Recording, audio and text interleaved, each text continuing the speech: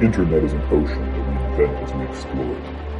In the murky darkness of virtual places, there could be dragons, shoggoths, leviathans. Certainly I have heard voices on the web who say you will discover a building god when you reach the cyber ocean floor.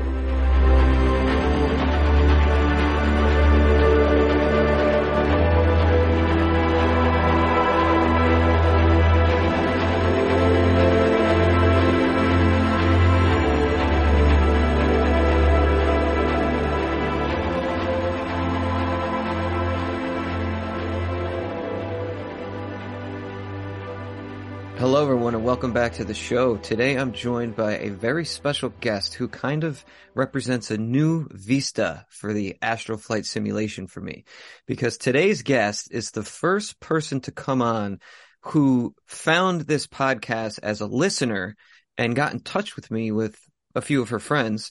And our conversations led to today's episode. So I'm really excited to introduce Erin of the Hell Money podcast. She is a Bitcoin astrologer and fan of the show, which I'm very honored by. So Erin, welcome to the show. Thanks for having me. So why don't you tell us about your Hell Money podcast a little bit, which I've listened to a little bit of several episodes, and I could already see the similarities and the interest that you might have had to some of my content as well. Maybe let people know, like, what is the astrology of Bitcoin? That's the first episode I listened to, was called The Astrology of Bitcoin. I assume that this is the first time most of my listeners are hearing that term or that phrase, because it was the first time I had as well. And then also, if you don't mind, just maybe talk about how you found my show and which episode and like where the link is between what you do and what I do. Yeah, totally. So I kind of have like a weird like roundabout journey to becoming like a Bitcoin astrologer, which is just an insane combination of things. I'm a planetary scientist by profession, like that's my day job. And somehow in working in planetary science, I got into astrology. That was 4 or 5 years ago now. And then I also sort of have like a little bit of like a doomsday bend. I'm a homesteader. So I actually started buying Bitcoin a couple years ago, not really knowing anything about it, but just kind of feeling like, oh, I feel like the economy doesn't work. And, you know, people who say that the economy doesn't work are into this thing. I'm just going to have a little bit, just in case. And then there was a major astrological conjunction at the end of 2020, the Saturn Jupiter conjunction in Aquarius. And I was driving out to the beach to go see it, because you could see it right after sunset, the two planets. And as I was driving out, I looked at my phone and I saw that Bitcoin was back up to its all-time high of 18K at that time. And I was like, okay, this is something. Like, maybe this is a part of this. I don't really understand. I need to go down the rabbit hole. And that kind of started my serious Bitcoin journey. So astrology got me into Bitcoin. And then Bitcoin ended up now is like a huge part of my life that probably equals astrology. And part of that is I have this podcast with a Bitcoin developer. So he's like on the tech side, and then I'm like this insane astrology esoteric person who has come at Bitcoin from a totally different angle. And I don't know how much you want me to dive into like the actual kind of astrological place of Bitcoin, but one of the things that became apparent to me in looking into it, just both like from a technological standpoint and also from an astrological standpoint, is that Bitcoin is an age of Aquarius technology. And specifically like the Bitcoin blockchain is this kind of like, it has the essence of the age of Aquarius and this like decentralized peer-to-peer ledger. And I think my friend sent me your Age of Aquarius and Global Warming episode that you did like a couple months back. I'm pretty sure I listened to it around Christmas. And when I was listening to it, there were just so many things that you guys were talking about that I was like, yeah, like I'm on the same wave. And it was very confirming to see, I feel like a big part of the Age of Aquarius is like this decentralized awakening. Like I hate to just go for like new agey terms, because I know that some people just totally don't speak that language, but like it really does feel like there's this like collective consciousness kind of awakening that maybe is happening because of the internet, and it's just happening in weird pockets because we're all connected in weird new ways as a result of the internet. But just listening to you on that podcast, I was like, yeah, this guy gets it. Awesome. You know what I love about that too is we came to it from two totally different like starting points, because I was reading a lot of Evola, and I mean I could just name drop. If you listen to that episode, I name everybody that I was reading that kind of like awakened me to the reality of what's going on culturally right now. It kind of dawned on me that global warming is a myth that we're telling ourselves now. And I actually believe that there is global climate change going on. But still the fact that it's like a cultural narrative makes it occupy the same place in our culture that myth has occupied in cultures of the past. I don't believe that it's going to be this catastrophic millenarian event that's going to actually like lead to like the death of, 90% of the world's population. I believe that is the psychological effect it's having on the culture because A, America is a very millenarian culture. B, Christianity, we're a Christian culture. Even though we've become atheist and materialistic, we're still informed by like, Christian ontology, Christian epistemology, Christian ways of seeing the world. So that eschatology of Christianity is kind of baked in to our culture, especially in America, but Europe as well, the West in general.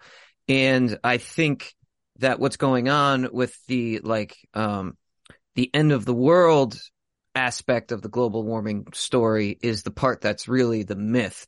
And I tried to explain my contribution to that conversation was trying to explain the sort of archetypical significance of that story being this eschatology for us. I also think it's a power and money grab for the powers that be in the Great Reset, but that's a whole different episode of this show. Totally. That's part of it. Yeah, for sure. To be honest. For sure. Yeah. For sure. But I don't think we're going to get to that. But looking into these things the way I look at them through like a mythological, psychological lens, I kind of thought to myself, well, I really need to learn the hard astrology going on. I have to find out that hard astrology. Yeah. like hard science. Yeah. And the funny thing is, me and you were talking before we started recording, and the funny thing is like, so I did that episode, I kind of came up with my picture, and I thought to myself, okay, like, I need to learn the astrology now. Like, that's my next goal. And I also thought, completely unrelated to this, to myself, like, I need to incorporate Bitcoin into my whole worldview that I'm developing. And then you and some friends of yours, one in particular who'll be on the show eventually, reached out to me, and you were like, hey, we're Bitcoin astrologers. And I'm like, well, okay. I never said out loud to anyone that I needed Bitcoin and astrology to be incorporated. So it was great. And it was a very synchronistic moment. So I think the two things I want to do, at least to get the conversation started, is first to have you explain to us the astrology, like the planetary astrology of the age of Aquarius, what the precession of the equinoxes are, which I got into in that episode, but maybe you could give us a little bit more of a better informed, astronomer's description of because astronomy and astrology, actually, why don't you start by differentiating between astronomy and astrology and tell us what the precession of the equinoxes are, and then we'll go from there. Okay, cool. Yeah. So, astronomy and astrology used to be kind of the same field for a long time. Just observing the stars was also myth making with the stars. And I think it was Jung that said that astrology is like the collection of all psychological knowledge of antiquity. And I think that that's a really good way of putting it, that like, if you understand the vocabulary of astrology and you understand the archetypes that astrology is explaining, both in terms of like the signs, which a lot of people are familiar with because they know like their own sign, because that's just like your birthday. If you understand the archetypes of the signs, if you understand the archetypes of the planets as gods, which a lot of people also then know from classics or literature, and then there's kind of like an in-between there. And if you understand the archetypes of the houses, which are like a little bit more technical, but they're all kind of related. So astrology, like, essentially is just myth making and psychological archetypes based around planetary movements that are then astronomy. And those two things diverged at some point.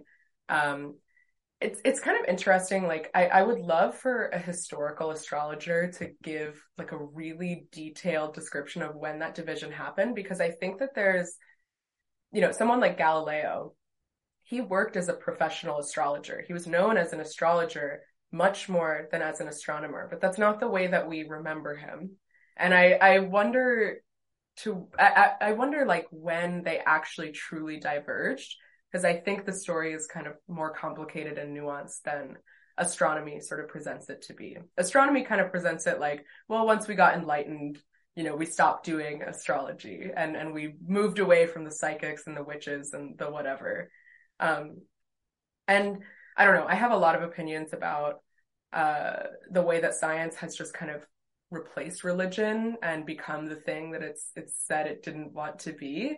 And personally, the way that I see astrology and astronomy for myself now is that they're kind of just two different tools in a toolbox, where astrology, I mean, I came like from such a STEM bro perspective. I have always been like a math and science technology kind of person. And astrology is honestly like what helped me understand other people and the sort of universal human archetypes. And I really feel like that's the value of astrology, is just understanding archetypes. And you can get that in a lot of different ways. For me, it was just astrology. And then astronomy or science is more just like rational, logical thinking at its best. But I think what happens is that like part of the divorce between those two things, astrology and astronomy, has meant that astronomers or scientists believe that they don't have a myth-making side of themselves. And so what happens is they kind of confuse the logic brain side of themselves, and they can't differentiate that one thing is myth-making and one thing is like an empirical reasoning tool and not God, right? Not like a replacement for God.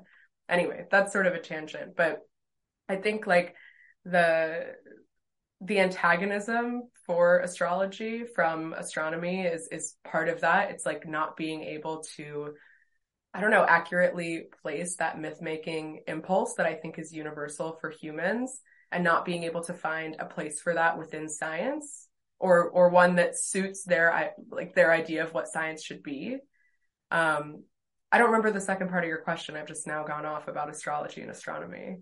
No, that's good. That's good. That's really good. The second part of my question is to explain what the precession of the equinoxes is, what the age of Aquarius is in a technical sense, and then I'd like to know what you think the psychological, archetypical, cultural significance, spiritual significance of the age of Aquarius is. And, I think we should elaborate on that quite a lot. But first, let's get the scientific part out of the way.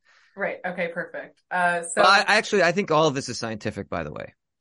but no one will refute the part about the precession of the equinoxes. Yeah. So the precession of the equinoxes, I think a lot of people are familiar with the idea that the Earth's pole wobbles over time, like the Milankovitch cycles. It's basically, our poles are just wobbling very slightly over what's actually it's a pretty fast cycle in terms of geological time, but it's a slow cycle in terms of like human time. So the wobble of the poles is basically what the precession of the equinoxes tracks, which technically precession of the equinoxes is scientific, but they don't really care about the precession of the equinoxes. It's really only astrologers that care because they ascribe significance to it. But basically what the precession of the equinoxes is tracking is the movement of that wobble, and then what sign the like tangential equinox from Earth's surface is pointing at, which is difficult to describe without like a graphic since it's like 3-dimensional space. But you can think of it as just like a calculation based on where Earth's pole is pointing and then where the equinox is pointing relative to that. So that's what people are talking about when they're like, oh, we're in the dawning of the age of Aquarius, is that precession of the equinox is now moving into Aquarius. And depending on how you calculate it, there's kind of a range of dates that you can use for the beginning of the age of Aquarius. The hippies were obviously very into it in the 1960s. They kind of felt like they were at the dawning of the age of Aquarius. I don't think they were. I think they were too early. There's different kind of ways that you can calculate it. And the wobble is also not completely linear. It can go back and forth a little bit. So it kind of, I think it's a transition period. And the transition time that I generally think for the age of Aquarius is the year 2000 to kind of 2100. That's sort of like we're slowly moving into the age of Aquarius. And each astrological age is about 2000 years. So like a 100-year overlap between astrological ages is not that much time in the scheme of 2000 years. But the last age, the age that we're kind of transitioning out of, was the age of Pisces. So we're going from Pisces to the age of Aquarius. And I guess to kind of set up like the explanation of the age of Aquarius, I just want to talk about the age of Pisces first, since I think that's something that it's history, right? That's like the last 2000 years of history. We're very familiar with it. The age of Pisces loosely started with the birth of Jesus Christ. So the beginning of like the Gregorian calendar, year 0.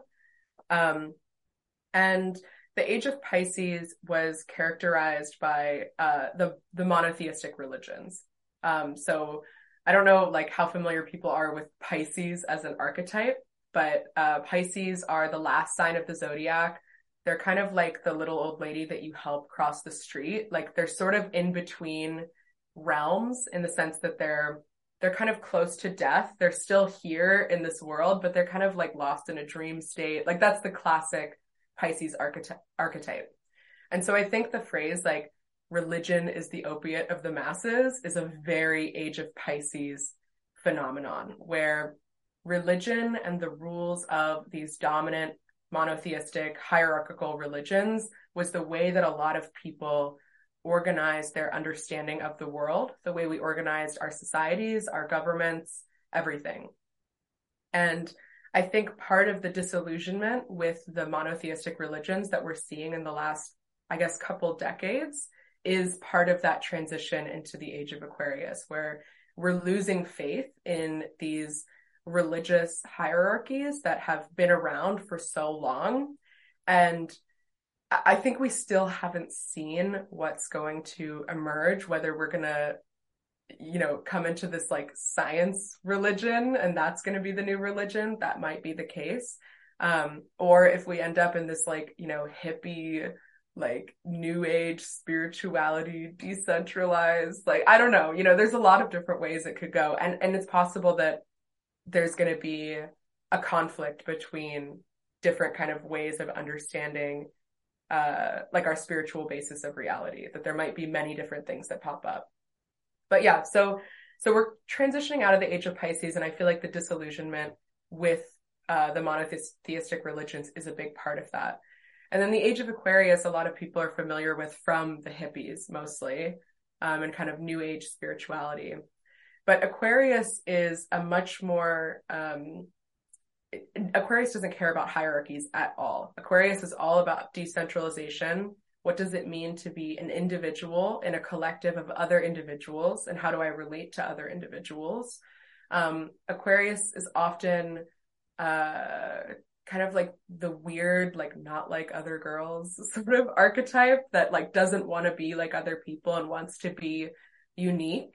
And so I think like there's a lot of tech oddity that's coming out of Aquarius, because Aquarius can be very progressive and push things forward very, very fast. So yeah, the thing with the age of Aquarius is it's so hard for me to even make like concrete predictions about what will happen, because I really do feel like we, like the two of us, will probably be dead before we're fully like immersed in this new era. But I think like there's definitely a spiritual transition that's happening now where people are either becoming completely disillusioned with religion and becoming atheists or becoming like science religion, or they're kind of finding new weird ways of thinking about spirituality or rediscovering old things that have been lost during the age of Pisces.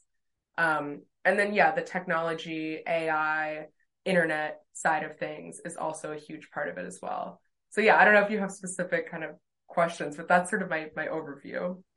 Well, you talk a little bit about the conjunction of Jupiter and Saturn, the significance of that. Yeah. So yeah, that conjunction, I think it was like December 17th, 2020. It was either December 17th. I think it was the 21st, but I could look it up. 21st. Oh yeah. So it was like on the like winter solstice. Yeah. Now Yeah, I have to so double check that, but I'm pretty sure I'm right about that. But go yeah, on. it's right around then. So that conjunction, that was Jupiter and Saturn meeting up in Aquarius. So like a conjunction in astrology in general is just when two planets are right next to each other. So in this situation, Jupiter and Saturn were both in Aquarius. And this was an event that myself and a lot of other astrologers looked to as it was the 15th. Sorry to interrupt. 15th. Okay, yeah. So we were both wrong. We were close though. Close, yeah, right around then. Oh, hold on. No, it culminated on the night of the 21st. There we go. Yeah, there we go. it began on the 15th and culminated on the 21st. So December Nice. 21. All right, go on. Forgive me. No problem.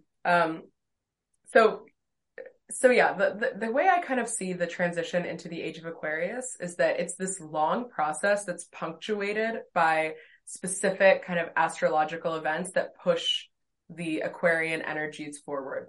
And I think that conjunction, that Saturn-Jupiter conjunction, was a really good example of that. And for people who are not like thinking about, yeah, I mean, you got to talk about the astrology, significance of Jupiter and Saturn each as planets, right, individually, and yeah. Sorry, go ahead. Yeah. No. So this is I've kind of described like Aquarius energies a little bit. Jupiter is the planet of growth and expansion. Anything that Jupiter is like Zeus. I guess I'm not super familiar with like Greek and Roman mythology, but that's kind of the like Jupiter is the Roman god and then Zeus is the Greek god that's affiliated with the mythology of that astrological archetype. So Jupiter is all about growth and expansion. And so that can be like positive or negative. It's usually positive, but it can also greatly expand negative things as well. It just basically blows up whatever it's interacting with. It causes an expansion. And then Saturn is structures, tradition. It's like Chronos, Father Time is Saturn.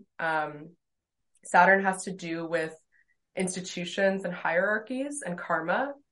And so both of those planets meeting up in Aquarius, to me, was like a beginning of a new structure within Aquarius energies and kind of like the beginning of the age of Aquarius starting to take shape. Does one of them recede and one of them come to the fore out of the two planets, or are they kind of both aligned? So Saturn is slower moving. Everything orbits within the same ecliptic plane. Okay. So our solar system, for the most part, there's a little bit of like things out of axis here and there, but for the most part, everything orbits within the same plane. So Saturn is slower moving. So Jupiter basically caught up to Saturn and they met, and then Jupiter kept going. Exactly. Faster. So Jupiter is overtaking Saturn and is ascendant. Yeah. Is that can I put it that way? Yeah. That's a good way of thinking about it. Because if you think about the way we're talking about the age of Aquarius, it's like the diffusion of Jupiter is replacing the order of Saturn. Yeah, and it's also, I think, like if you also just put that in terms of like real societal context, this was the end of 2020. So this was like coming out of like COVID time. I mean, still very much in it in this weird like post-COVID. I think it was like the beginning of this like post-COVID era that we're in right now, where like half of the population is like moving on to new things, and then half of the population is like stuck in this weird like time warp where like someday things will move on. Like that, I feel like was very much the beginning of this new era that is kind of like the dark side of the age of Aquarius. No, And I do think, yeah, we're kind of in like a dark ages here. let me jump in real quick. You're absolutely Yeah, right. yeah. You're 1,000% correct. Let me just phrase it the way I see it. COVID is very significant. It's extremely significant. It's the hinge of the old world and the new world, because what they're trying to do is COVID and the Great Reset is the attempt of the people who administered and controlled and ruled the old world, the old order, the post colonial World War II order, liberal world order that was established at the end of World War II, firmly controlled and dominated by, a certain group of people, a certain set of people. And I'm not talking racially or ethnically. I'm talking about Davos. I'm talking about the United States government. I'm talking about the UN, that whole network, right? They can totally administer the old previous world, and it's being supplanted and superseded and overshadowed by the new world that's coming in, that's created by the digital. And the digital is bringing in all new players who aren't part of that old world. And it's making these new tech billionaires, and they have a whole different paradigm that they see the world through. So COVID was the attempt, and we're still living in this power grab that they're trying to perpetuate, which is the Great Reset. It's their attempt to carry over and transition their power and their paradigm into the new world and the new power in which they still have control. So the digital world order and the old previous world order, the liberal world order, are vying for control of the globe right now. And we don't know how it's going to turn out. We don't know if they're going to usher in, 2,000 years of darkness, which would be the old order retaining control, or if the new order is going to take control and sort of reinvigorate the world and usher in a new era of prosperity. My picture isn't quite as good as I made that sound with the digital world order. I mean, there's definitely some pitfalls and some problems with that. But COVID is the way the old world is trying to keep their control, whereas Bitcoin and crypto, if the digital, world order succeeds, crypto is going to be their hinge point. It's going to be the thing that allows them to kind of bring their world and take us completely off the old world and into the new world. So that's what I think when you talk about Jupiter and Saturn, and Jupiter overtaking Saturn. Because if the way you talked about Jupiter, if you think about it, it's much more rhizomatic, if I may use that term, than the arborescent previous world of Kronos. And I won't belabor this insight, but if you check out my Texas Chainsaw Massacre episode, we talk about Kronos and Saturn, and we talk about the reemergence of the old chaotic way supplanting the new orderly conscious way, the unconscious sort of creeping out and into the consciousness, the rational world order, and the archetypical significance of that, the archetypical significance of these cannibals and this cult of Saturn, right? Because this group of cannibals is a cult of Saturn. So yeah, I want to add another go ahead. astrological event in your timeline that you've just given. And then it also kind of then goes into later this month, like March 23rd is another kind of thing to look for. So we just talked about Saturn, Jupiter conjunction in Aquarius at the end of 2020 and kind of like the beginning of this post-COVID era that we're in right now. COVID started with the Saturn-Pluto conjunction at the end of Capricorn. And Capricorn is the sign before Aquarius. I feel like the Pluto is the slow moving planet. It's the furthest one out. And Pluto has been in Capricorn since 2008. And I feel like the 2008 financial crisis is a really good example of the Pluto is the Tower tarot card. It's Hades, god of the underworld. Pluto is about like the dark, to use Marianne Williamson's terms, the dark psychic forces, like coming out from underneath, and overtaking and causing destruction. And so Pluto in Capricorn was 2008 until 2023, 2024. And the Pluto Capricorn era has been a complete destruction of our financial system. And that's, yeah, I don't want to like necessarily like just define terms over and over again, but that's kind of Capricorn's realm as well. So Pluto and Saturn met up January, I think it was like 11th or 12th, 2020. And I remember that day I was like, oh no, like this is going to be really bad. I don't know what's going to happen, but I'm going to stay home today. And then nothing happened. And I was like, oh, okay, whatever. And then a few months later, I realized that this was literally the day of that conjunction was the first time that COVID-19 was called a new virus, that it was not just like, oh, this mysterious flu. It was called a new virus was that day, like the first case of it officially. And, you know, that conjunction between Saturn, which is the institutions, the structures, the traditions, the hierarchies, and Pluto, which is this destroyer from the underworld, that was the beginning of COVID. And then Saturn kept moving through Capricorn. And then once it got into Aquarius at the end of 2020, it conjuncted with Jupiter, which then was this like expansion, new things coming in, new energies coming in. And that was kind of the end of like the year of COVID and the beginning of this weird post-COVID, like Great Reset, New World Order bullshit that we're in now. So Pluto is still in Capricorn now, but it will enter Aquarius for the first time on March 23rd of this year, 2023. And so you can imagine, so Pluto will be in Aquarius it's in Aquarius for March to June of this year, and then it retrogrades back to Capricorn, and then it enters Aquarius permanently in January 2024, where it will be until 2044.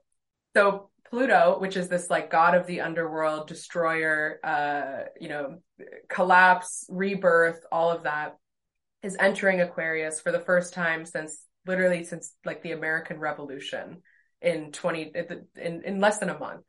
And then more like permanently in 2024. And then we have 20 years of Pluto in Aquarius. So I think this is, as I said, like that Saturn-Jupiter conjunction in December 2020 was like a punctuating event of the transition from the age of Pisces to the age of Aquarius. Pluto in Aquarius to me is like going to be the most significant astrological transit of my lifetime. And that I think this will be the collapse, the death, the rebirth of these new structures that will emerge in the age of Aquarius. So that's something to look forward to and also to be like afraid of. Okay, this is so perfect for my worldview that I'm coming up with. I came up with it already, but you're just reinforcing that I was on the right track because I knew that it would be important for me to look into the astrological significance to everything I'm seeing. And you're just totally like laying it all out in astrological terms, because the way I see it, and just so people know, so this doesn't sound like completely out of left field and completely out of my ass, the book, The Origins and History of Consciousness by Eric Newman. Have you read that? I've read part of it. Is like Polya really into that book? I don't probably. Yeah, probably. Yeah, I would assume so. Yes. But so this is where I'm at, and this is how your insight and knowledge sort of complements it. Because he basically says that the life cycle of a civilization follows the same trajectory of a life cycle of a human being. And the psychological stages that the human goes through are can be likened to the psychological stages of consciousness that a civilization goes through, so that the civilization like embodies different consciousness structures throughout the course of its life cycle. And it basically starts from like a prehistoric, primordial, embryonic phase, which we understand as like prehistoric. And then it goes through like a infantile, adolescent, middle-aged, elderly, and then death. And the death phase does not mean necessarily that the civilization collapses and disappears and dies. Rather, the consciousness of those people returns to the closest thing an elderly person can get to a childlike pre-conscious state. And this is the return to the Great Mother, according to Newman, and according to this book. The being returned to the bosom of the Great Mother is the death of consciousness. And he likens it to the baby who is at the mother's breast, who is not individuated yet. So the way I see it is a civilization's consciousness like sort of goes to sleep, and it gives itself over to like this primordial it gives itself over to this primordial state of consciousness. So it's a return to a pre-conscious state. Now, you have to go back and listen to my Aquarian Kali Yuga, because I liken all of this to Nietzsche and Spengler and Avoli and all that stuff. So in order for the cycle to start again, right, you can't just like wake up the next day and you're in the new phase. You can't go immediately into a new consciousness structure, because the people from the old way kind of have to like die off, to put it bluntly. And the people who embody that old consciousness structure kind of have to like, and this is what everybody's like complaining about the boomers, right? Because they feel like the boomers are like sort of like hanging on to their old way of life, and it's stifling and stagnating like the next generation. So the way I tried to characterize the transition into the age of Aquarius, like even if there is some sort of utopia in the future, it's going to be far off, because it has to like totally submerge the old way to the point where it's like dead and gone, and allow the new age and the new mindset and the new consciousness structure to get its start under like the normal standard developmental phase, right? And it's being like stymied and stifled and choked by the old way, right? So when I talk about like the deluge, the cosmic deluge of the cosmic waters of the age of Aquarius, what I'm talking about is like the complete flood and washing away of the old way. And that's the primordial soup of the future and of the new consciousness structure. So when I talk about the age of Aquarius in much darker terms than like the hippies used to talk about, what I'm saying is that like the new thing that's like under the surface in the age of Aquarius, it needs time to like develop into its own thing and become an individuated individual. So for the people living through that transition from the death of the old to like not the birth of the new, right? Because the birth of the new already happened, but it needs to germinate and grow and develop to the point where it can like establish its own consciousness and establish its own like perspective and order the entire world around this new consciousness structure. And the paradigm shifts from one perspective to the new perspective. But in the interim of the shift, it's chaos. And it's like, it could seem like madness, and it could seem like craziness, and a lot of unconscious. This is a time, right, when the order that was instilled by the old way breaks down. That order from the old way was like the assertion and the maintenance of a conscious picture, a rational world picture. When that breaks down, the unconscious erupts up through the fissures.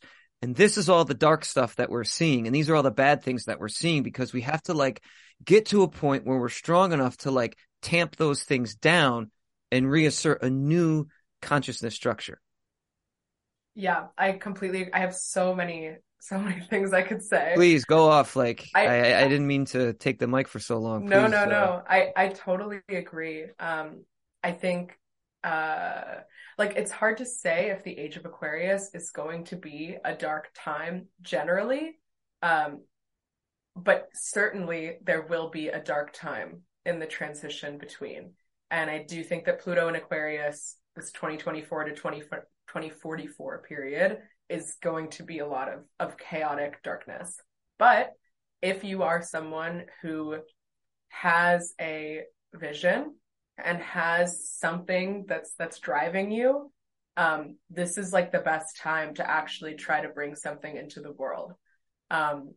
I think it was in your Age of Aquarius episode that you were talking about the age of individualism and kind of the pros and cons of individualism. Like, there's a lot of reasons to resent individualism, and you certainly can feel lost and like there's no path to take, there's no correct rules to follow that will guarantee a good life, a good community, whatever it is that you're looking for out of like your singular human life.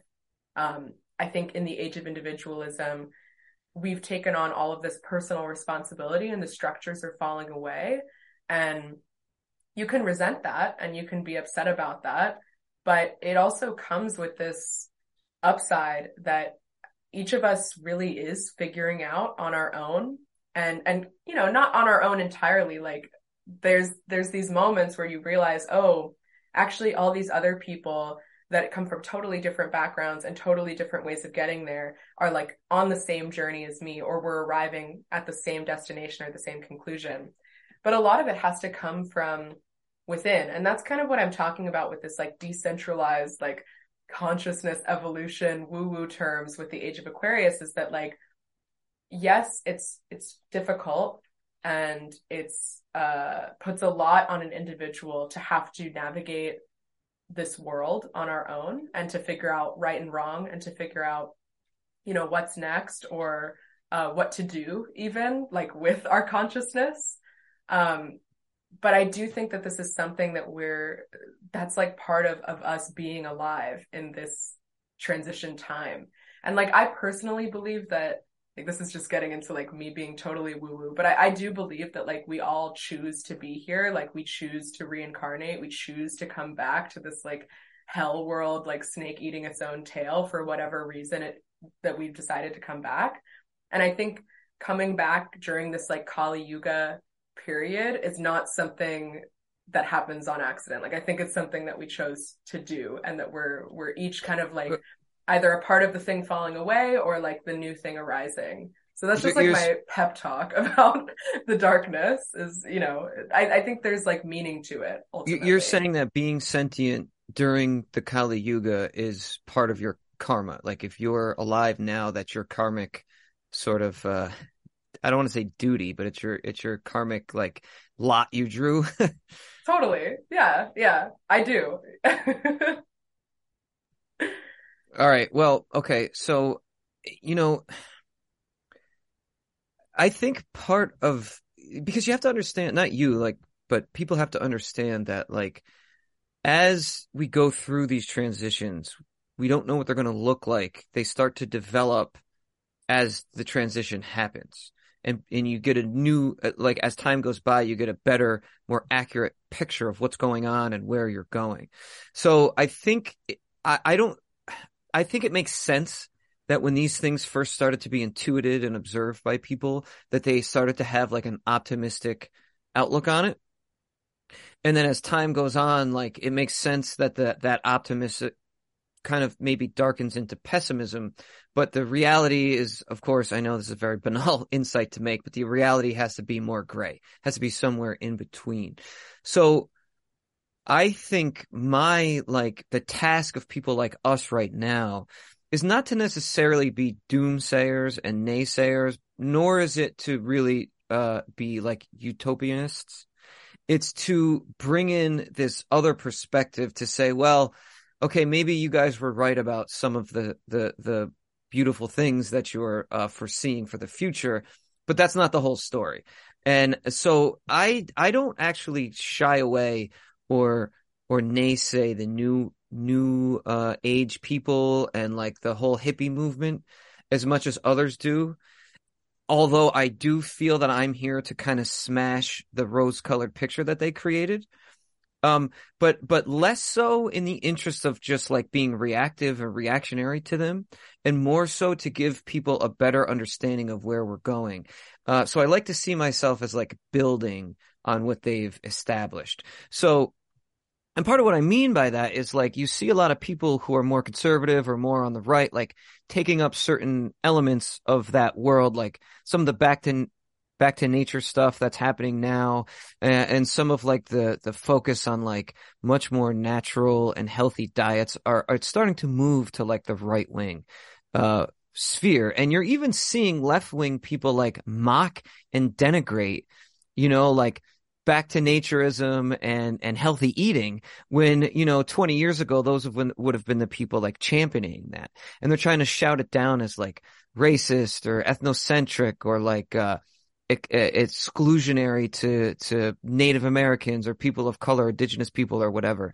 When really like the paradigm is shifting less away from this like hippy dippy feeling of camaraderie, more to this like more narrow, exclusionary perspective of like, no, shit is getting really bad. Bad things are going to happen. And the way I see it is like this shift is like, it's time for us to like fortify a couple of like life rafts, really, to make it across this turbulent time. Because this whole old picture, this whole old order is going under. And you know, I hate to keep making reference to other episodes, but if I don't, I'll just bog us down in the details. So you have to listen to the Kali Yuga episode, the Aquarian Kali Yuga, if you haven't, because I connect all of this, what we're saying here now, to like Nietzsche and the Overman and Evola and the mythological Grail cycle and Spengler and the sort of evolution of civilizations that kind of like come out of nothing, are born, grow up, plateau, or flourish is probably a better word, and then start to decline and die. I kind of put all these things together in that episode, and for us to be in the Kali Yuga phase, the materialistic age in which all the gods are sleeping and not connected to us, or the winter phase of Spengler, which the winter phase is like, it's over. You can only do, you only have a few options. People in a period like ours today only have a few options. And when we decide what we're going to do with the karma that we have for being alive right now, I think the best perspective to have is to look to the future. I mean, Nietzsche says in Zarathustra, and other places as well, that the Uberman, the Ubermensch is like, he's hearkening to that in the future. It's not like a bunch of Ubermensches are going to just grow up and like instantiate the new world order or whatever. It's something that we have to try to survive to make it to for future generations. Now, I don't know if you feel ready right now to bring Bitcoin in. Sure. But yeah, so how does Bitcoin fit into all this for you? Yeah, so okay, a couple responses to what you just said. I think that the kind of like back to nature emergence in the conservative movement is so fascinating and interesting to me. I'm like an urban homesteader myself, and I've been kind of thinking about health and environmental poison and like the collapse of the food system for a while. And it's interesting to see that switch sides, like from a left-wing thing.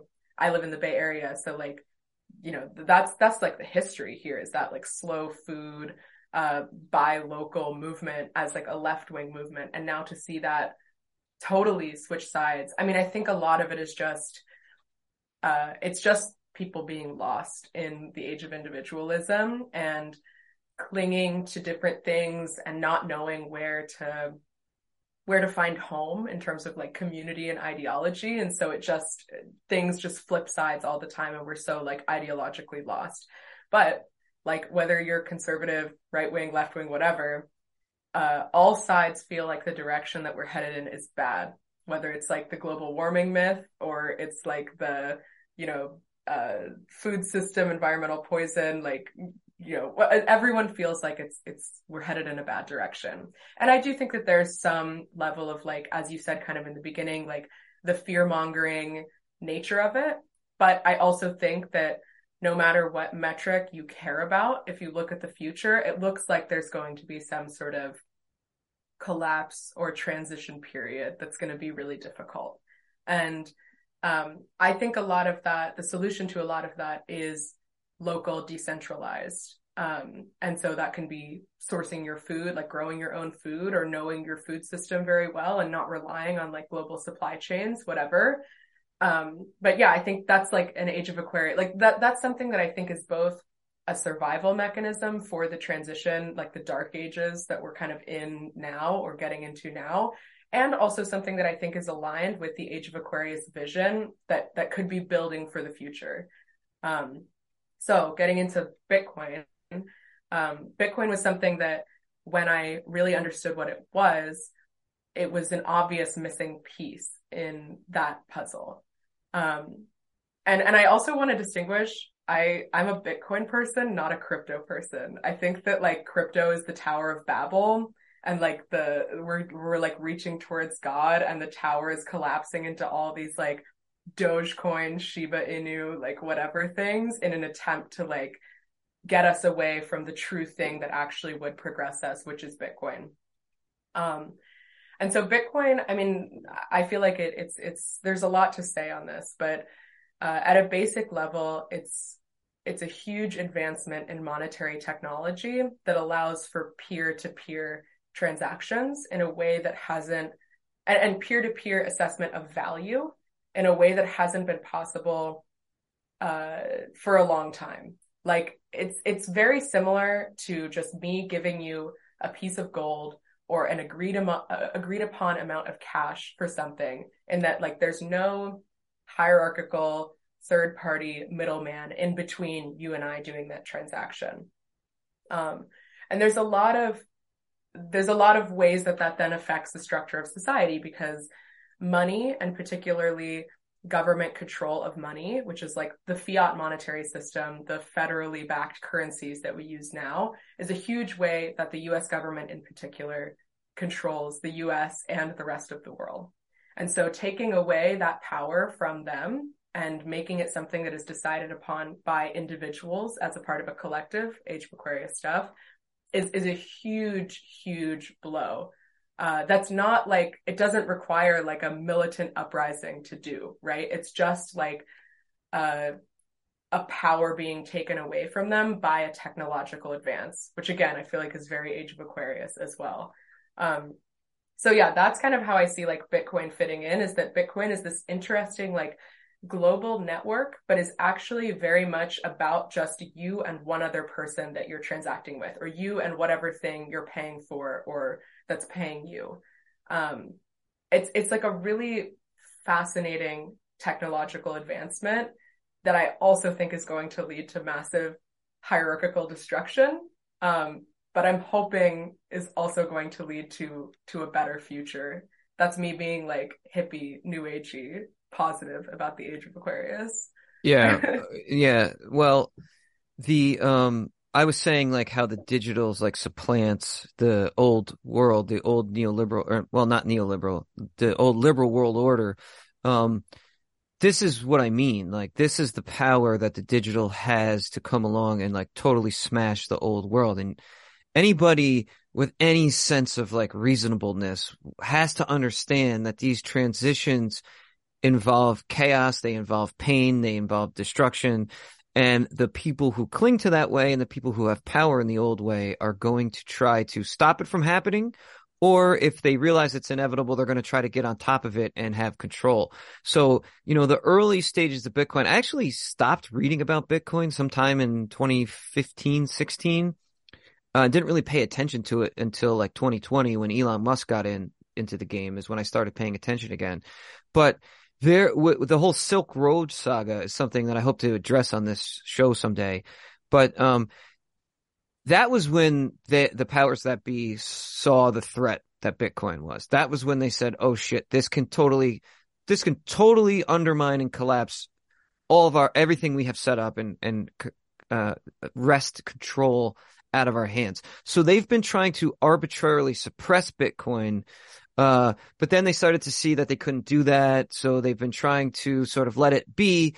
Elon Musk comes along, and I think what he did is really good overall, because he kind of brought it back into like the national conversation. Like obviously Bitcoin was always around, but in that interim from when like, Silk Road got brought down into 2020 or whenever it was that Elon Musk got involved, it wasn't as much in the national conversation, and now it's been mainstreamed in a way that it really wasn't before.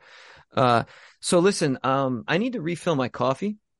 I had already planned on doing this in 2 parts, so maybe now's a good break time, and we'll come back, because you keep saying like this and that is very age of Aquarius. So, and that's great. I mean, I get what you mean, but I want to get a little bit more specific and explicit about what you mean by that, because I agree with you completely. But I want to characterize like what it means to be very age of Aquarius. So let's Sure. we'll have a little musical break and we'll come right back.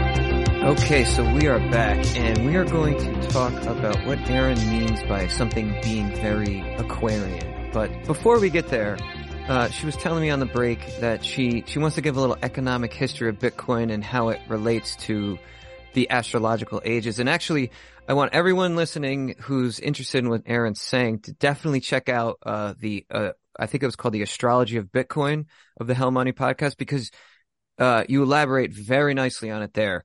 So why don't you give us your astral flight version of it? Totally. Yeah. Yeah. I think, I was just like mentioning Bitcoin here and there in our conversation. It's so hard I feel like people have such different ideas of what Bitcoin is if they haven't gone down the rabbit hole. And I think what's interesting about Bitcoin is a lot of people see it as this like fake internet money, right? Like they're like, oh, it's kind of weird. It doesn't have any value. It's not tied to anything. Like it's just something that people speculate on or something like that.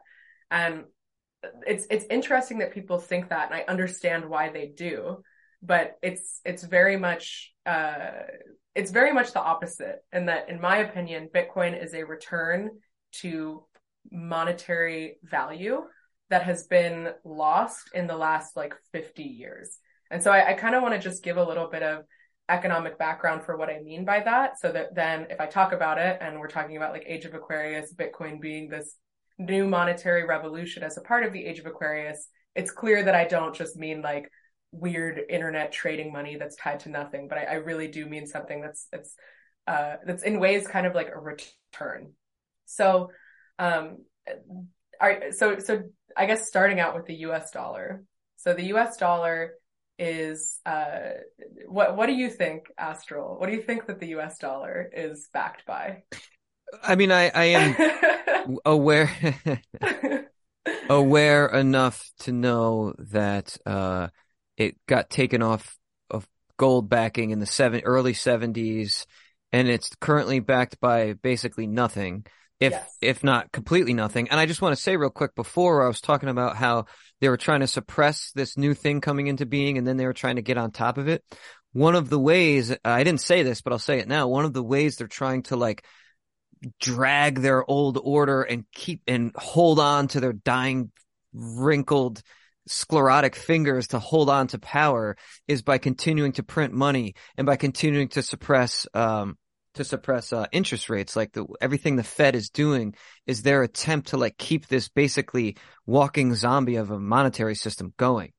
Yep. Yeah. So, okay. So, what's up. So yeah, a lot of people, when I ask, like, what do you think the US dollar is backed by, will say gold.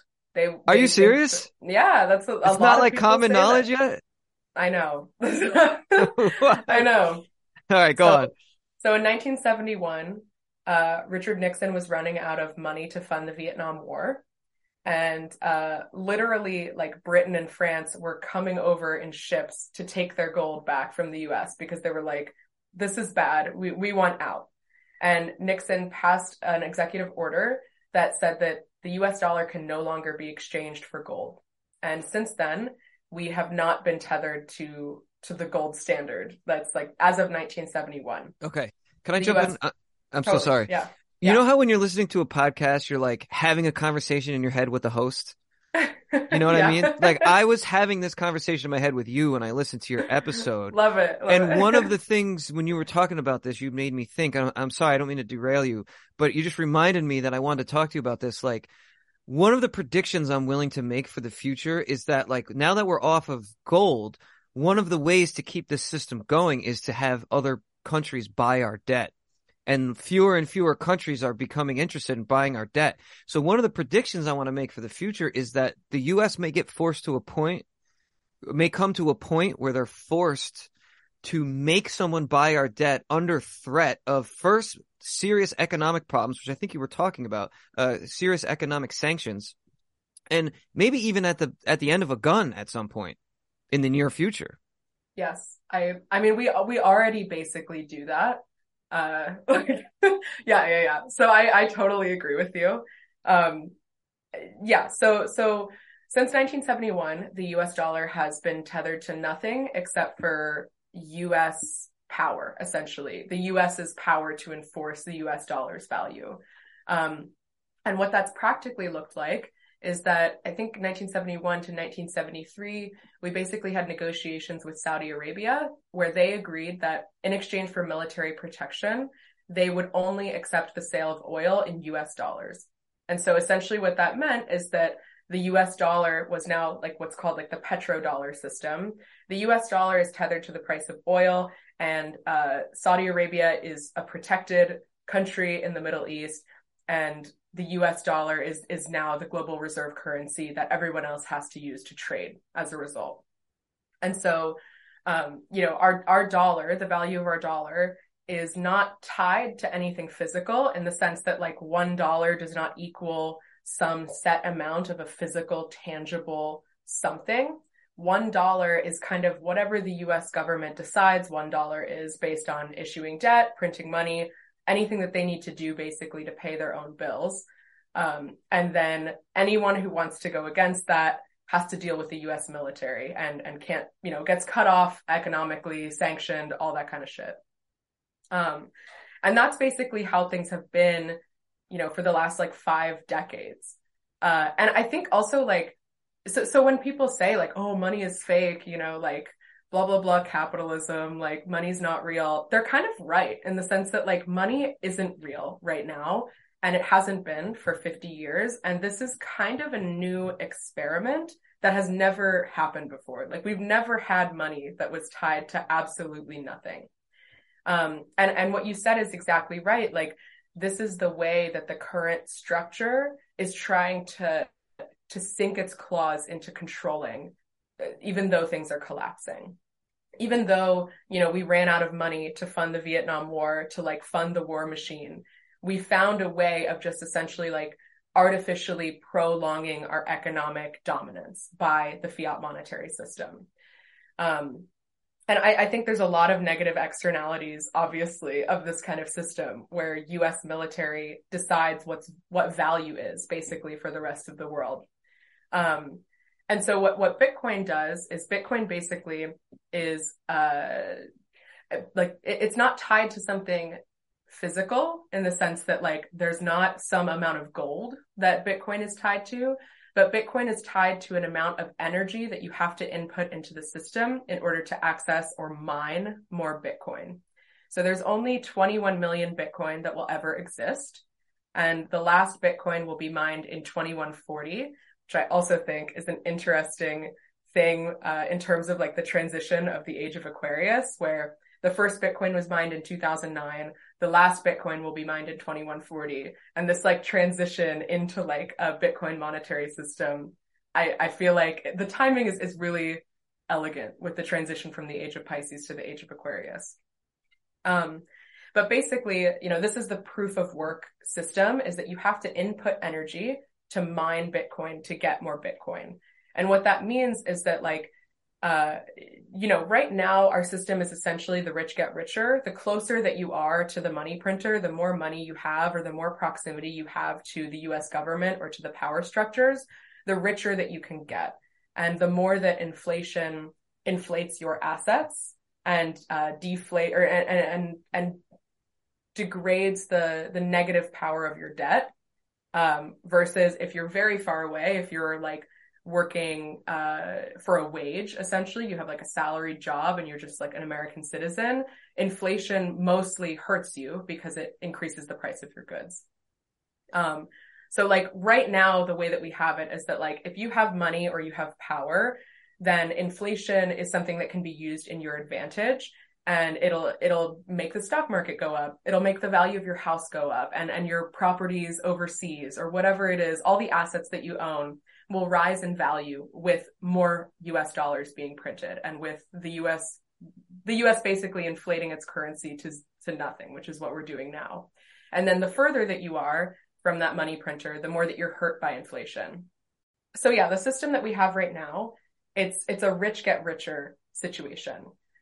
Proof of work requires an energy input, which, yes, you can purchase energy with money, but it's much harder to fake the production of energy. You can't just print energy into existence. You have to actually expend something real in order to get more Bitcoin. And so it's interesting, like Bitcoin is not technically tethered to anything physical, but the fact that you have to input energy to get it, the proof of work system, ties it to something tangible that you have to expend, that is a cost to you, essentially, to expend in order to get more Bitcoin. Anyone with a computer that can mine Bitcoin can get Bitcoin via mining. And you can also buy it. Obviously, that's how most people like interact with the Bitcoin ecosystem. But basically, like in a decentralized way, anyone can get access to this currency, which like compared to something like gold, there's only some countries that have gold reservoirs, right? Like gold isn't equitably distributed across Earth's surface. But energy, in theory, can be, or there can be different kind of energy sources that different countries or different people can use in order to input into the system and get Bitcoin. And so I think what we're seeing is basically like, since its invention in 2009, which also just the fact that the white paper is this like pseudonymous, Satoshi Nakamoto just put it out and then disappeared is just so like, talk about myth making. Like that is just, it's a beautiful, elegant story. But yeah, I mean, there's no company that owns Bitcoin. There's no one that can control Bitcoin. It would be very, very, very difficult to overtake the Bitcoin network. And so what we have is this like incredibly robust, ultimately actually very simple system that retethers money to something tangible that we can all agree on. And I think like, the powers that be clinging to their power, a big part of that is their ability to decide what money is and what the nature of our exchange is based on how much they want to print money, how much they want to raise inflation, how much they want to like increase public debt into infinity and then force other countries to buy it or buy their own debt by printing money, which is so insane. But yeah, we've gotten to this place where like, I think this is actually an example, going back to Age of Aquarius terminology, this is actually an example of like, we've talked a little bit about like, is the Dark Ages here to stay or is it a transition? And I think this is an example of the Dark Ages being a transition where I don't think it's possible for the current fiat monetary system to exist into infinity. It's in only 50 years, it's gotten so abstracted away from reality. And it's like, what, a house in Indiana is going to be $1 billion in 10 years. You know what I mean? Like there's just, at some point this has to end. There has to be a new system that comes in. And it might be that there's collapse and there's a lot of chaos in the transition between the old system and the new system. And I think that there will be, but I think this is an example of like, we're kind of living in this like dark ages that's abstracted from value, where everything feels so fake because everything kind of is fake, at least in economic terms for the last 50 years. Yeah, I just went off there. So I don't know if you have any thoughts or anywhere to direct me. But Yeah, no, that's good and that's great. And I'm ostensibly anti-globalization and diametrically opposed to the globalist agenda. But at the same time, I'm also aware that we are going to be living in a increasingly globalizing world to the point where there's probably going to be one world currency, and it's probably going to be Bitcoin. And if there's not a one world government, like in the sense that one country's government takes over the whole world, there will be some sort of meta or extra or supranational assembly of some sort that kind of helps dictate like world governance, I guess, to put it simply. Now, I'm not necessarily for or against this, but I do think that that's where we're going. Now, I also think that the future is uncertain. So we could be looking at a scenario in which, say, Russia, China, and America face off against one another for domination of the globe. And one of those groups may emerge victorious and they may like implement this dark age, right? So like if China wins, of course, and they take over the world, then they will certainly be ushering in a dark age. Okay, so that's one way the future might go. But the other way that the future might go is that some cadre, and this is kind of like where I'm putting my bets, is that some cadre of people emerges, call them a counter elite, emerges and has, if not the power to take over or supplant some of the existing governments, they at least have the power to exist independently of all that stuff that's going on, one or the other. Have you heard of The Sovereign Individual, that book? Or I don't think so. What is it? It was written in the 90s, and it's like a very popular Bitcoiner book. It's honestly not that well written, but I think it's kind of a good like combination of a lot of different ideas that yeah, it's a good book, but it basically describes exactly what you're talking Oh, about. interesting. The thesis of the sovereign individual is it basically predicted the rise of the internet and that there would be an internet like currency that would emerge that would Yeah. allow some people, not all people, but some people to live as sovereign individuals, Yeah. meaning like outside of the power of nation states. And that these people would be able to kind of like determine an alternative sort of path away from just control by what would be an increasingly like surveillance state kind of nation state. And I think that book like has predicted things very beautifully. But it's exactly what you're talking about, where Yeah. like, you Okay. know, yeah, go on. No, no, no. I was just going to say I have to read this book because that's exactly what I'm saying. Yeah. But like I think uh you know the Chinese model of like hyper surveillance and hyper control and authoritarian regimes is something that I think will likely be the dominant mode. Even like not just as a transition, but potentially for the age of Aquarius in Mm. general. Well, if all Um, this tech is able to persist, then yeah, but we'll be living inside the panopticon. right, exactly. But, there's also ways that technology, and I think like Bitcoin is a good example of this, there's ways that technology allows for one to evade those powers and to kind of live like, yeah, as a sovereign individual in this new world order. And so I don't think that everyone will live like that. Like I think that the kind of like Bugman NPC vibe that we're already seeing emerge so much in society is something that's here to stay. But I think that the ability for like free thinkers to connect with each other and to genuinely live outside of the power structures is that's also increasing as well. Yeah. Well, I'm with you 1,000%, but the next logical progression of this conversation from my end is the part where many of the people I associate with diverge like radically from my perspective, which is that going forward, people such as ourselves, it's sort of our task or duty is sort of recognize or acknowledge. No, hold on. How do I say that?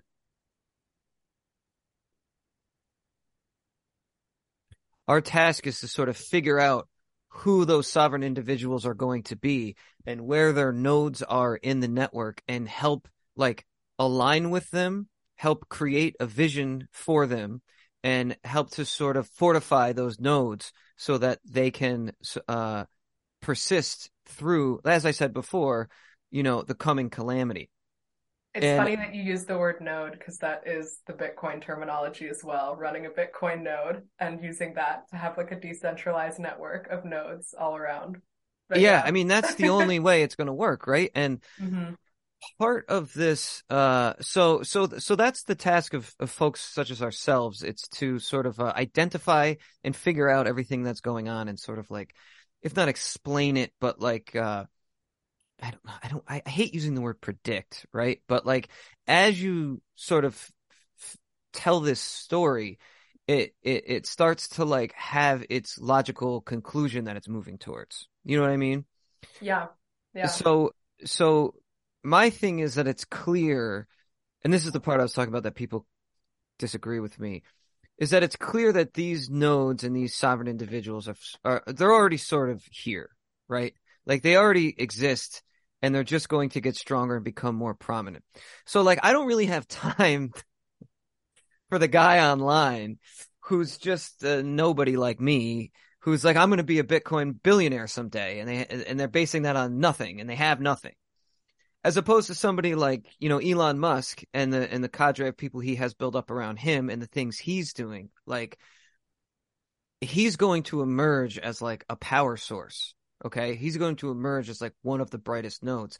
And what we've seen over the last couple of years right, is other potential nodes or potential power sources getting subsumed and diffused into like the blob or the Borg of like the liberal world order. So the way, well, Twitter itself, really, Jack Dorsey and Mark Zuckerberg and the people from Google and all them, the way that they were so easily just cowed by the state who brought them in and basically like took control, the way the state took control of social media in 2017, 2018, and totally took over Google. I mean, Google's like useless now. You can't find anything that's outside of like, you know, the regime approved trademark thinking. You know what I mean? Mm-hmm. They took over all of culture. They took over Hollywood, and not that, I mean, Hollywood was always an agent of the devil. It was always an agent of this power source. But this whole like woke ideology is sort of like just become ubiquitous now, right? So those potential like alternative sources have easily capitulated. And people like Zuckerberg and Dorsey just make themselves look like fools. While somebody like Elon Musk and others, you know, but he's the main guy, have kind of proven that they're not going to go with the flow, and they're going to like build a pillar.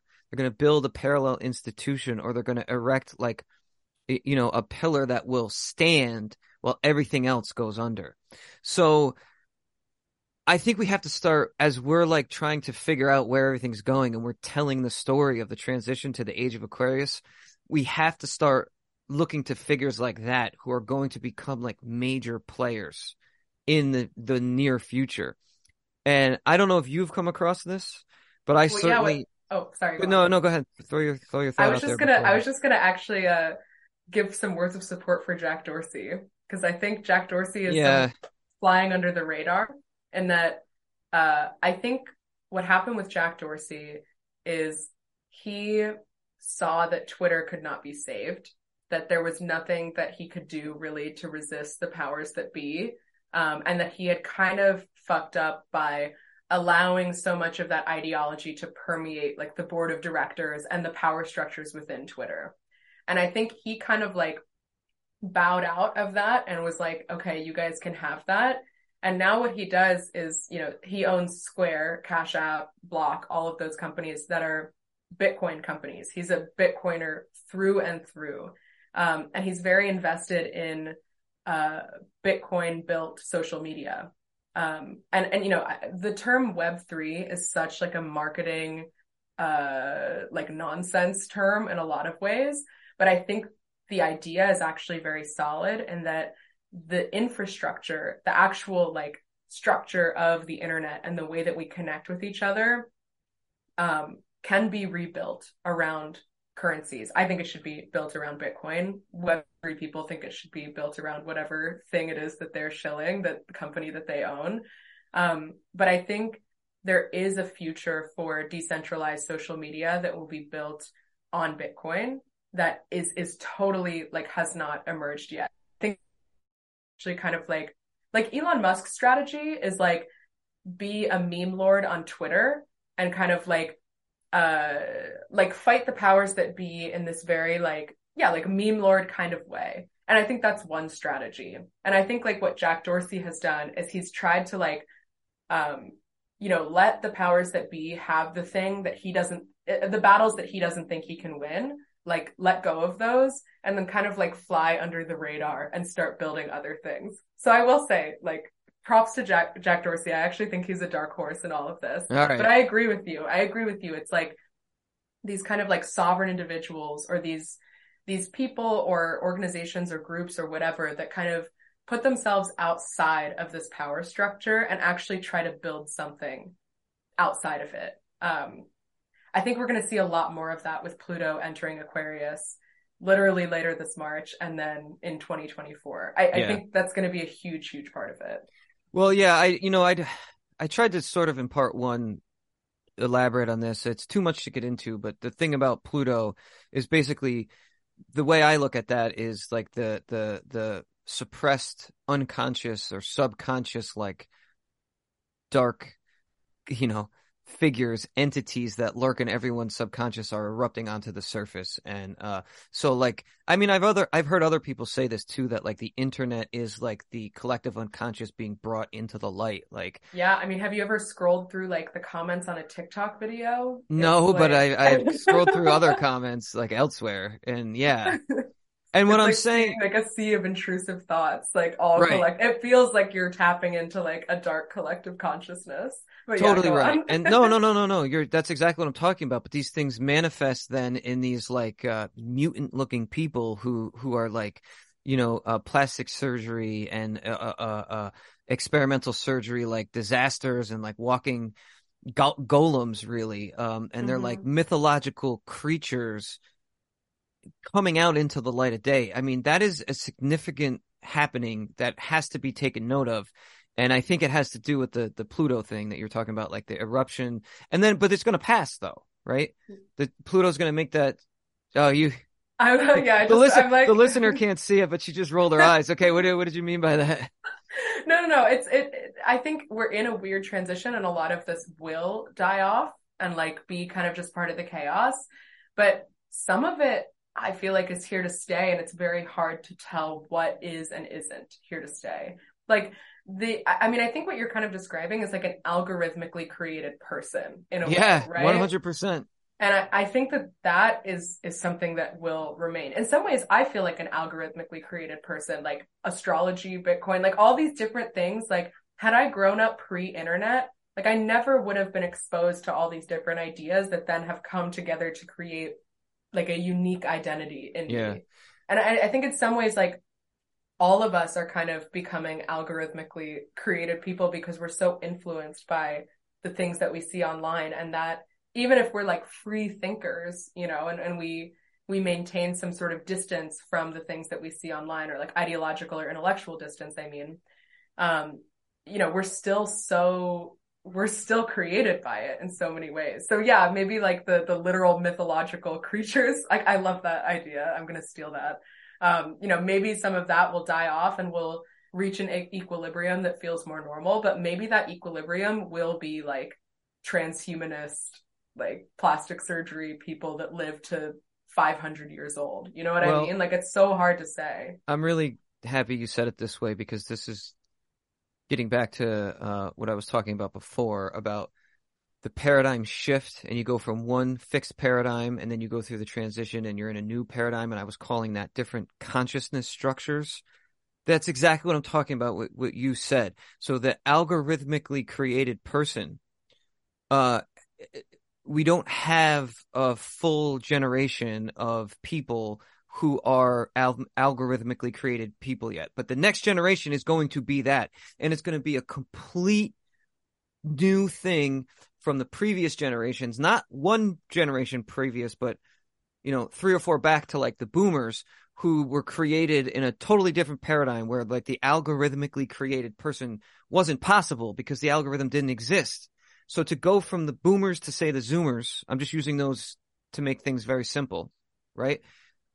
You find yourself in a totally new consciousness structure that was not possible before. And of course, the thing now that makes that possible is technology. It's not always technology. These things have happened in the past, for different reasons, although technology has played a part, right? Because of course, like the printing press it basically created the Protestant Reformation, which created a new consciousness structure. And you go through each different one. And then the thing you were saying, this is a sort of tangential point, but I want to throw this out here because we're talking about Jack Dorsey and Twitter. Like the powers that be, well, I don't know what to call them, the regime, I guess. They know what we're talking about. Like they know all this is happening. I'm even starting to suspect that they're aware of the astrology. I can't assert that I certainly for wonder, sure, yeah. but I'm starting to think that they do. What you're saying, right? And what I was saying before about how Nietzsche, the talk of the Übermensch is a hearkening to someone that will exist in the future, that will be his way of being will be dictated by totally different morals than the current batch of people, right? This is going to sound so, people are going to hate this, but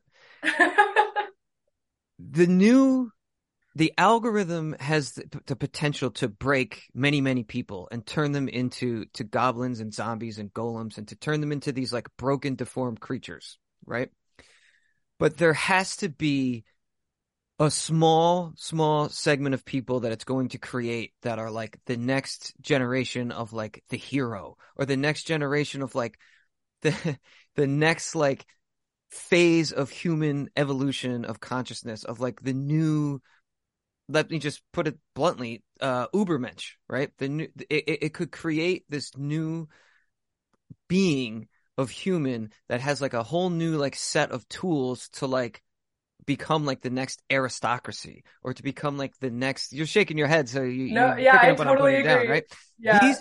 These people are going to come along, and they're going to like put the final nail in the coffin of the old paradigm, and they're going to be the new like rulers of the new order. Okay.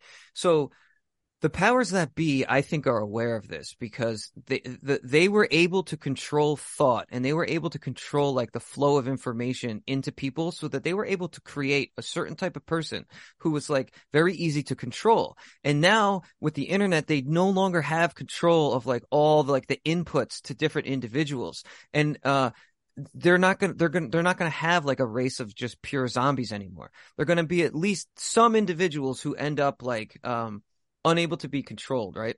So when you think about somebody like Yoel Roth, okay, what purpose did he serve really? The whole point of Yoel Roth, right? His whole fucking PhD thing that Elon Musk like called him out for, his whole thing was to make it so that the algorithm shunted people into like pornography. Like that's what they wanted the algorithm to like favor, and they wanted to bring everybody towards pornography. And part of his thing was that like underage people should be allowed to like access different pornography and like explore their kinks. You know, you hear about this all the time, like exploring your kink. And now like teachers want to like teach that to kids at school, because they know that by like steering people towards that like mode of thought and like that mode of like being in the world is going to like suppress their potential and like create like an engineered type of person who's like totally dependent on the state.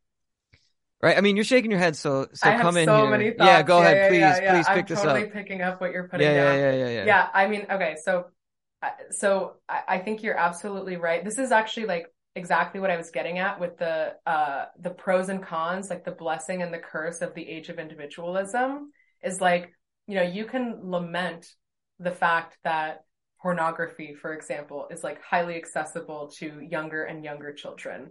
And to me, I'm just like, that's just the case. You know, you can fight it for as long as you want. I'm not even saying that's not a good fight to fight. But to me, it just seems that we are headed into an era that information will be so widely available that there's almost no point in trying to stop it. And that doesn't mean that I think that's good, but it just seems to me that that's the case. And, you know, the blessing and the curse of that is that you can choose for yourself, and you have to choose for yourself to engage or not engage in certain things. And I think that that is kind of, you know, what will bring about the rise of like the Ubermensch, as you say, is like it's empowering, honestly, in a lot of ways, to have free information and all information you could possibly want at your fingertips. It also can destroy you, and probably will destroy and is destroying a lot of people. I like honestly identify like what you said about like, you know, the boomers versus the zoomers, and like these algorithmically created people rising up. Like that's how I identify. I'm a geriatric zoomer. My dad's a gamer and my mom's a girl boss. Like I was raised by the internet, and I cannot imagine what my life would have been like, or how my mind would be without being online from a very young age. And I don't know. I used to be kind of like sad about that, in the sense of like, oh, like I wish that I had grown up in X, Y, or Z time. But now I'm like, you know, I just have to embrace it. Like this just is what it is to some extent. And I'm trying to think where I was going with this. Oh, and I think that like, just as, you know, the powers that be are trying to like suppress or control the minds of these new generations and by exposing them to whatever, funneling them into whatever, and kind of creating a population that's very, They're like, stuck in samsara. yeah, they're exactly, stuck in that like lower chakra self-victimization mindset, like very unempowered, et cetera, et cetera. I think adolescent developmental phase. totally. I think the part of the problem that the elites or whatever, yeah, like it's like hard to even know what to call them. That the powers that be have, the problem that they have is that I think that the generation that resulted in them coming into power is dying off, and what they're being replaced with is a bunch of like Hunter Biden fail sons that actually don't know how to run anything, and they're not smart, and they're not astrologically in tune. Like a good example of this, the coronation of King Charles is happening on a solar eclipse, May 5th. And if you look at any sort of society's past, you never coronate a king on an eclipse. And actually what you do is you would coronate a fake king that you intend to kill later when you put in the new king. And maybe that's what they're doing. And maybe they do know astrology and that's their whole plan.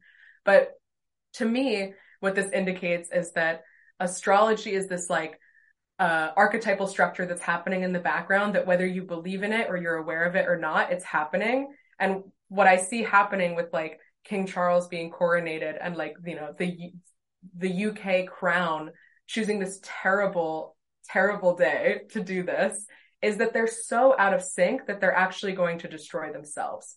And so, I think just as, all this access to information at very young ages is creating these like goblin algorithmically created people, you can also have the Ubermensches rise up out of that. I think the same thing is happening at the top, where they've had so much power and so much control to the point that it's degraded them, and they haven't actually had to try to be good, and they're failing as a result, and their ability to even retain power and to control things from a higher level is just gonna disappear, and there's gonna be this like new restructuring of power that happens as a result. Yeah, I agree with you completely, 100%.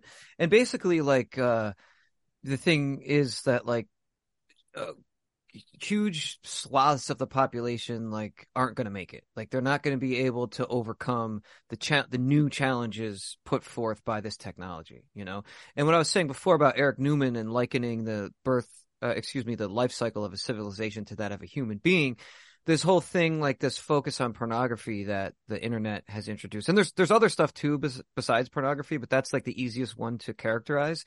It is a psychological regression because we've worked out, like society like works out how to deal with like sexual energy by directing it into these like very specific channels. And it depending on the civilization in question, right? You grow up like a family structure and a cultural structure and marriage and arranged marriage and all that stuff. And then that structure starts to break down. So it's like you've passed through this maturation cycle, and then the breakdown where you see like orgies from the 70s and then you have like the 90s, which was this like nihilistic, like inception of like hookup culture. And now you have like the internet dating. It's like the psychological regression to like different phases of psychological development. So of course they want us to be stuck in this pre-individuated psychological cycle so that we don't like assert ourselves or advocate for ourselves. We're distracted, by gluttony, by addiction, right? Because I think the fentanyl crisis was completely manufactured for the purpose of getting people like distracted into this like satiation of like physical needs, physical addiction and desires, and stuck in these like addictive psychological phases so that they can continue to do their machinations. But we're going to come out of it in some way at some point. You know what I mean? And the thing, what I was saying before, I don't think we're going to actually have the time I thought we might to talk about Elon Musk. So we won't really get too deep into him. But the thing I was saying before, the reason I brought him up is like, a lot of conservatives will give me or others pushback when we talk about him as some sort of like savior figure. I mean, that term is a very strong term, but just bear with me. Because like they're like, oh, well, he's a hedonist or he's a rationalist or he doesn't embody or even like endorse Christian morality. So you don't really see him as a potential person to look to because he's not a Christian or he doesn't embody traditional morality, nor is he even trying to like bring that back at all. It's like not part of his agenda. So a lot of like conservatives reject him. Plus he's so pro-tech. That's the other thing people reject him for. They're like, oh, he wants to just control us and make us part of the hive mind. And while I understand all those arguments, it has to be acknowledged. What he has done has to be acknowledged. He took someone who was literally an agent of the state, who was in control of one of the strongest, most powerful, most prevalent algorithms on the planet, that one of the most utilized algorithms that was influencing and affecting the most people, and he removed that agent of the state from that algorithm so that it's no longer like directing you towards like fucking literal pornography, like children, like actual children towards pornography. My opinion is that he is a force for good because of something like that. And he also is sort of trying to redirect Twitter and turn it into like a money-making thing. He wants it to become like a cash cow for himself, which is fine. But I predict, and I want to know your opinion on this, that sometime in the next, I don't know, 3, 4, 5 years, that crypto is going to be a currency of exchange on Twitter, and more and more increasing prevalence over time. I mean, does that make sense to you? Do you think that's going that direction? Yeah. I definitely do. This is like, I mean, my quandary with Elon is the Bitcoin crypto divide for me, where I think Elon understands Bitcoin and he understands its value. I think he has to, like, at this point. But he flirts with the idea of like making his own, right? And I think if you understand Bitcoin, you understand that the value in it is that no one owns it and no one controls it. And this is like why I say crypto is like a Tower of Babel situation, where it's like Elon Musk could see the power of something like Bitcoin, and he could try to build something that is genuinely decentralized and not controlled by anyone. Or he could take the innovation of like blockchain technology and make Elon coin and then become the new master, right? And I think that's that's the challenge here, is like resisting the urge to just imitate the power that you're trying to destroy. Because he can destroy the powers that be with that like Elon coin or whatever thing he wants to pursue. You know, like he can still win that battle against the elites, the powers that be, whatever. But it's just a new god, new master. You know what I mean? So I've heard that type of argumentation before, and where I'm at, and I'll let you come back because I don't know if this is exactly what you think, but where I'm at is that like you have to understand that if there is going to be a Caesar who emerges, because when Nietzsche talks about the Übermensch, he talks about one guy. It's just one guy, okay, and he may be the harbinger of the type of man that's to come down the road. He may be the first of many, but the first Übermensch, the first man who overcomes, is one guy. And I equate that one guy with the Caesar figure. And the thing some people have, and I'm not accusing you of this, but some people have a hard time with, is that in order for the Caesar figure to be the Caesar figure, he has to be a megalomaniacal, self-aggrandizing narcissist, because you can't like usher all that power unto yourself and assert it over the world without seeing yourself as some sort of like super figure or perhaps even a godlike figure, because that is what happened with the emperors of Rome. When the Caesar figure ushered in the age of the emperors, they became worshipped as gods. So for me to look, I mean, and I think that the future, while it's uncertain, it can only go like a very limited number of ways. There's only a couple directions the future can go.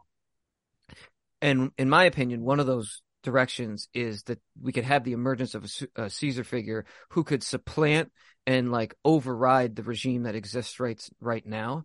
And for me, if this Caesar figure emerges, I am certainly not going to look at him and be like, well, okay, sure, he's like smashing the state that is literally trying to rape your children en masse, but you know, he wants to make himself rich, so fuck him, he's the devil. You know what I'm saying? Whoever this person is going to be is going to build himself up as if he is a god. Okay, here's another one that I'm going to propose to you. Are you familiar with Mr. Beast? I don't know. Could say more about him. Mr. Beast is the most subscribed to person on YouTube. You might have seen, like, he went viral recently because he cured 1,000 people of blindness for a YouTube video, and people that's were amazing. calling him the Antichrist. Yeah, I've never heard of this, but this is amazing. Tell me more about it. Okay, so I think what you're describing in Elon, like, honestly, I think the answer to what you're saying is, like, yet to be seen, right? Like, of course, yet to be seen how Elon will handle this power. Maybe he'll totally fuck up Twitter and it'll just, like, devolve into nothingness. Mark my words right now. Remember this episode. He is not. I'm telling you, and I'm telling all my listeners, he's not going to fuck up Twitter.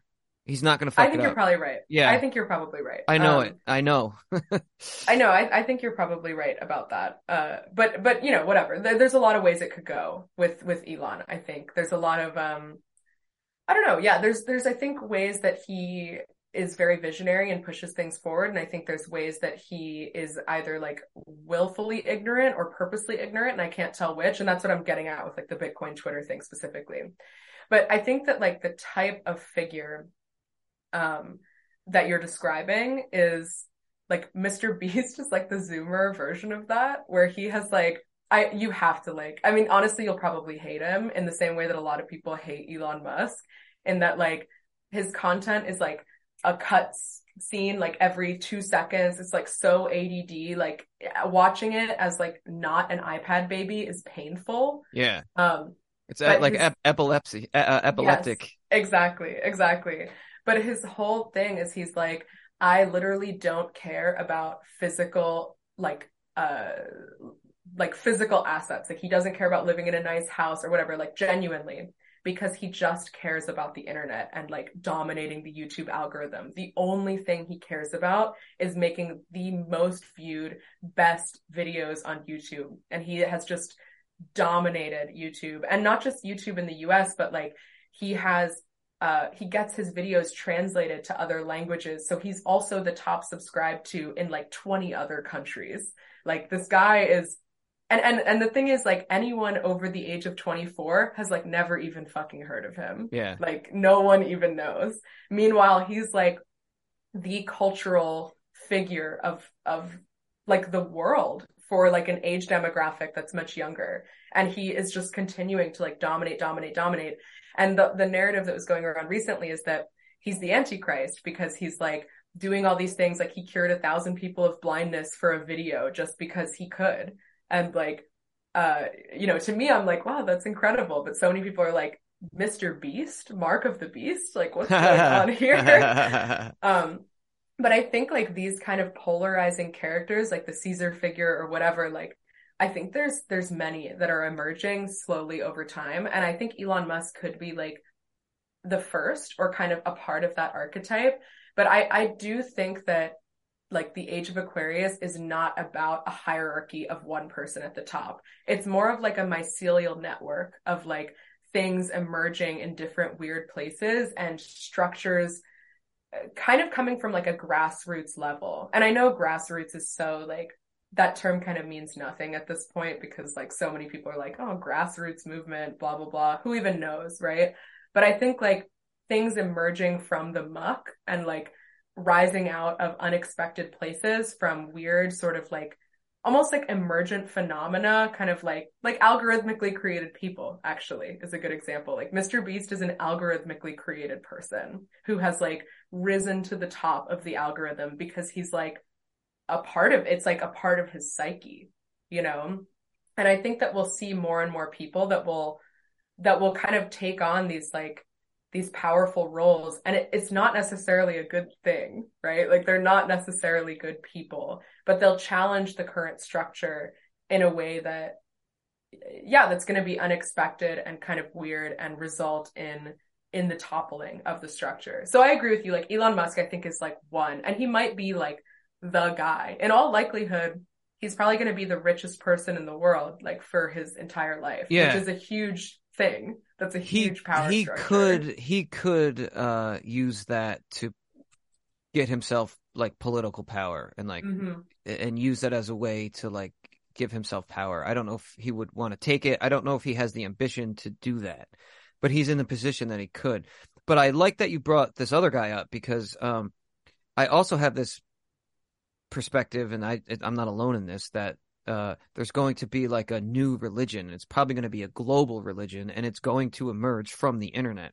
So these characters are going to emerge, and they're going to be like this whole new thing that like couldn't have existed without the internet, and they're going to like start a new religion that like really catches on. And I don't know exactly what it's going to look like, but I do know it's going to come from the internet. So like, if Elon Musk doesn't necessarily become like the Caesar figure, or like, you know, because the regime that exists now, one of two things is going to happen. It's either going to collapse eventually and just disintegrate and dissolve into anarchy and chaos, and the United States is going to break up, and some other powerful country, say China, is going to become the global hegemon, or you're going to see more like what happened in Rome, which is that they're still going to exist, but they're going to become basically completely ineffectual, and these other figures are going to crop up, and they're going to be super famous, they're going to be super rich, and they're going to have a certain type of power that they can then leverage to basically take over the state and become the new like leaders of the state.